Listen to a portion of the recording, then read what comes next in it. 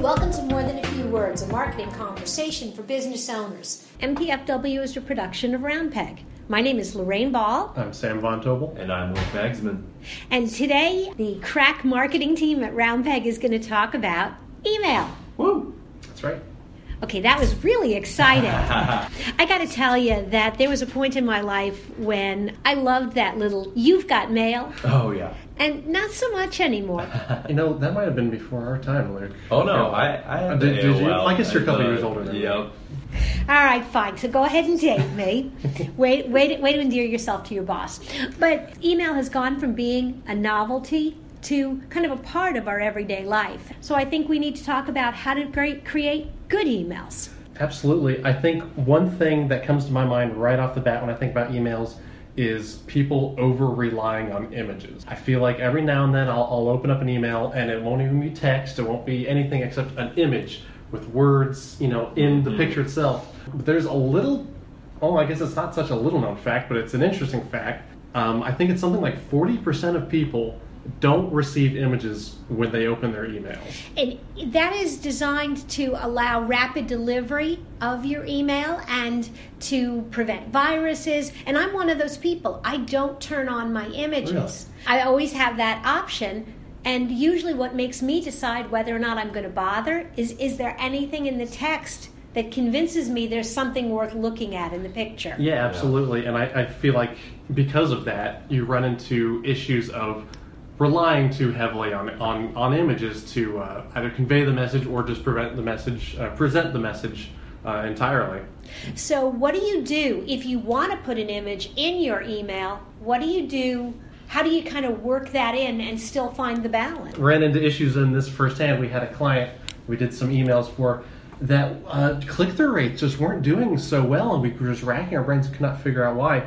It's because we were putting the call to action in one of the images. So we found a decent workaround of kind of laying the pictures in the back, and it's pretty straightforward and easy to do in Constant Contact. You can make images as a backdrop, so even if they don't show up, you can lay text on top of the images, and they'll show through every time.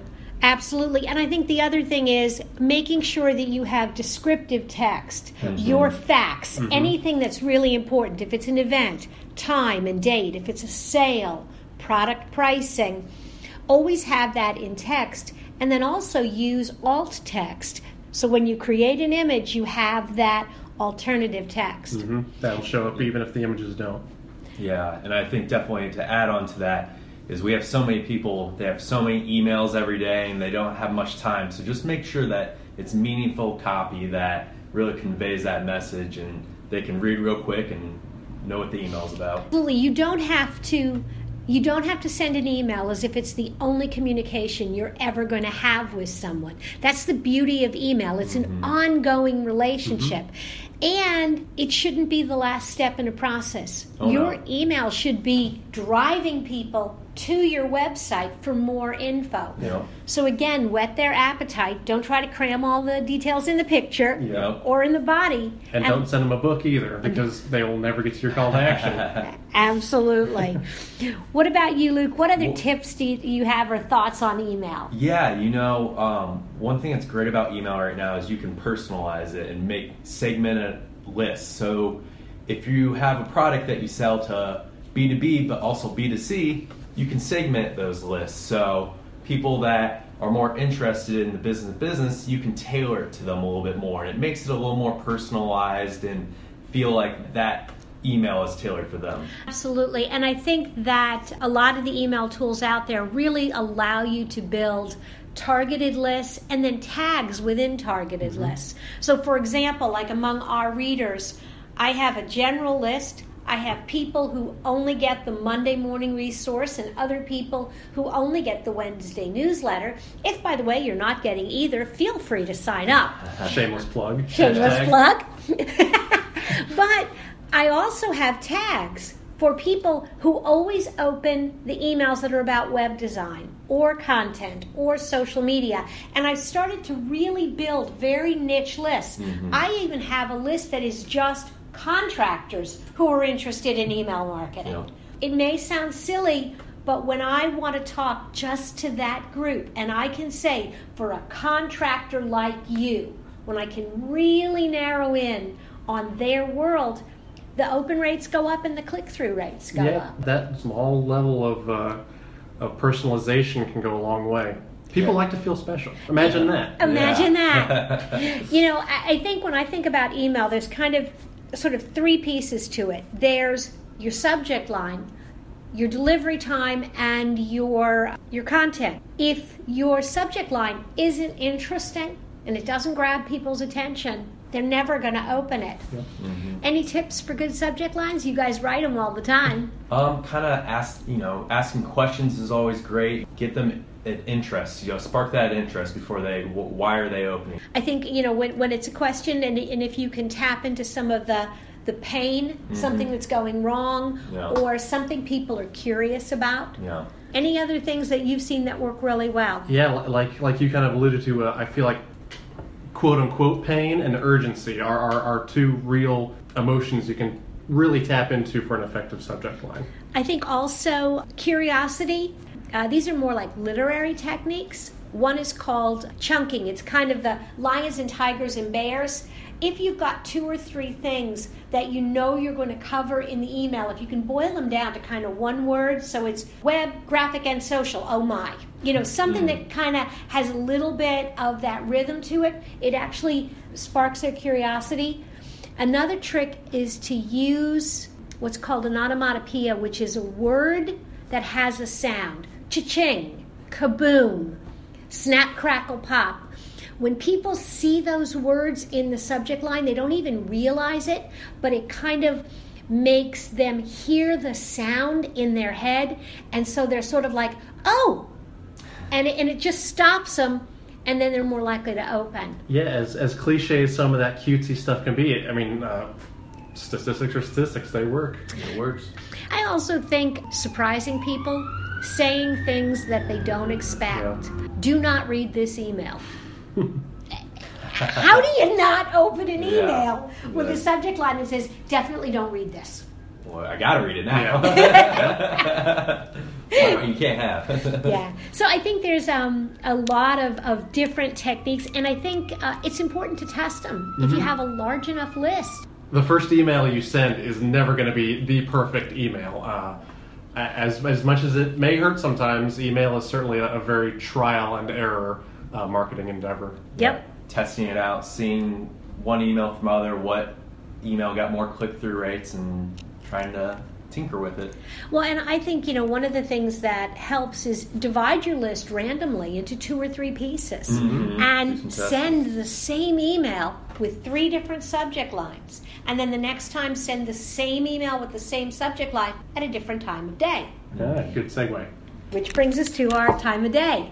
Thoughts, tips, what have you seen? Well, there are certainly days that are better. I don't know about you. First thing Monday morning, I'm not super stoked to be looking through my my emails that have accumulated over the weekend. And Friday, my mind is typically somewhere almost in the clouds. Not quite, sitting in front of my boss at all. But certainly also not looking forward to looking through emails. I'm looking to nose to the grindstone, get my work done so I can go enjoy the weekend kind of deal. And I would venture a guess and say I'm not the only one who feels that way. So typically I like to avoid Mondays and Fridays. Yep. Usually Tuesdays are usually great. Not around that right in the morning, but a little more entering the afternoon. You get some great open rates, and that typically does great for us. Yeah, I think also it helps if you pay attention to who your target audience is and what your product is. For example, Joe's Butcher Shop, it's a grocery store. People historically shop for the weekend on Thursday. So if he sends out his weekly specials Thursday afternoon, he's going to get a good open rate because people are going to look at it, print the coupon, go into the store. If you're dealing with moms, you actually sometimes can get really good interaction about 7:30 or 8 o'clock at night. I would never send a business email at that time of day. No. Product for moms, or if it's more of an entertainment. If I was a bar or a music venue, I'm guessing you'd want to hear from me on Friday afternoon. Absolutely. Yep. So I think you have to kind of match a little bit of who you are, who your audience is, and when they're likely to be interested in your product or service. And again, a lot of that is just trying new things and not being afraid to send an email that maybe won't do as well, just for the sake of learning. One statistic I did see is that about half of your opens will typically come within 1 hour of sending. So if you send an email at 4 in the afternoon or 4:30, you're destined to failure as people are shutting down their computers and heading home. And even if they do open up again, odds are there will be other emails that will have come in on top of yours and pushed you further down where you're less likely to be noticed in the inbox. Yep, drop your priority. Yep. So we've got people to open the email. We sent it at the right time of day. They're ready to read it. And now your email looks like everybody else's email. What can you do? One great thing I like to do are GIFs. Well, all the kids are doing. Animated images. So one of the websites I use is called Giphy, Giphy. And you can do it from a video that you have, just some images that you've taken before, and it's just kind of rotating images that makes a moving collage. For Constant Contact, I add these in all the time and they work perfectly. So it just adds a little spice to your email, changes it up, and doesn't make it as ordinary as all the other emails. Absolutely. Now, if you're going to use a GIF and or GIF, depending on how you pronounce it, if you are going to use that, remember to still do exactly what we talked about earlier. Alternate text and it recognize that image is just for fun. No real meaning or anything really important in that image because some people won't download it. Yeah, exactly. Other thoughts on layout and design? Keep it clean. I mean, that should go without saying, but nothing will give me a headache and also raise spam flags faster than a sloppy, cluttered, Jabberwocky-looking, crazy email. If I look through an email and I see more than maybe 2 different fonts, that could be a red flag right off the bat. Maybe not that you're sending me junk or spam, but maybe that you're an amateur. You don't know what you're doing, and that can go a long way. So just keep it clean. Go through it once, go through it twice, go through it 3 times. Heck, why not? Just make sure everything's organized, everything's standard, and stay with your voice. Your voice doesn't just stay on your website. It doesn't just stay in social media. Email is an extension of you too. So make sure every email you put out has a consistent voice. You stay on brand. I'm a big fan of 2 fonts and 2 colors. Yes, you have all the colors of the rainbow and all the fonts at your disposal. I actually always recommend that people take very, very simple fonts. Even though you can now use some additional fonts that are available through Microsoft, if that email shows up on somebody's phone or somebody's computer and they don't have that font installed, you're not quite sure what your email would look like.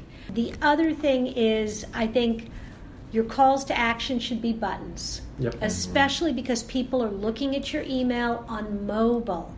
And nothing is harder than to try to hit a hyperlink in the middle of a tightly congested email. So put a little room around that button, have a strong call to action, maybe 1 or 2. You don't need 12.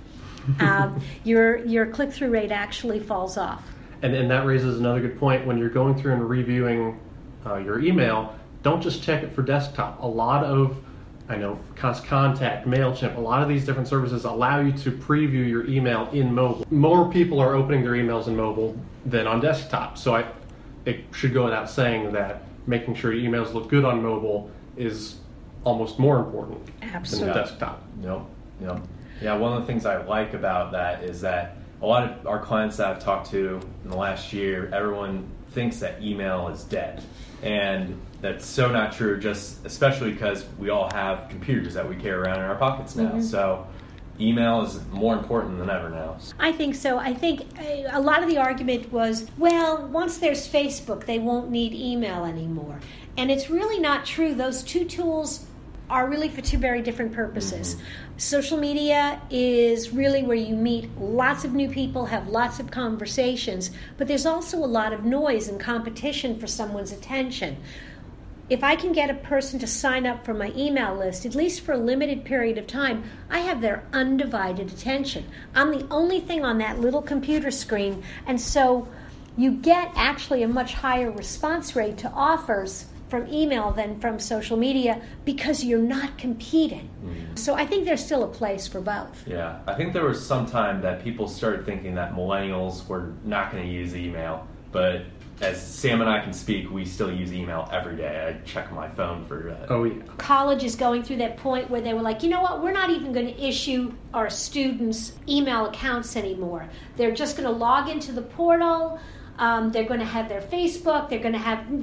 We're not going to communicate with them through email. And they really did their students a disservice because as soon as they came into the workforce, once they left the nest of school and they had to get a job, they had to use email.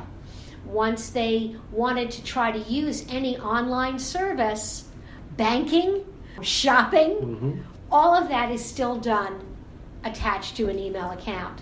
I don't feel like email's going anywhere anytime soon. No. Nope. I don't either. I think we could also talk about a lot of advanced email stuff, but I think we're going to hold some of that for a follow-up conversation. I think you guys have gotten some good basics, and if you'd like to know more about this topic, subscribe to our newsletter, check out our website, and subscribe to the podcast on iTunes so you never miss another episode. This has been another episode of More Than a Few Words. Thanks for listening.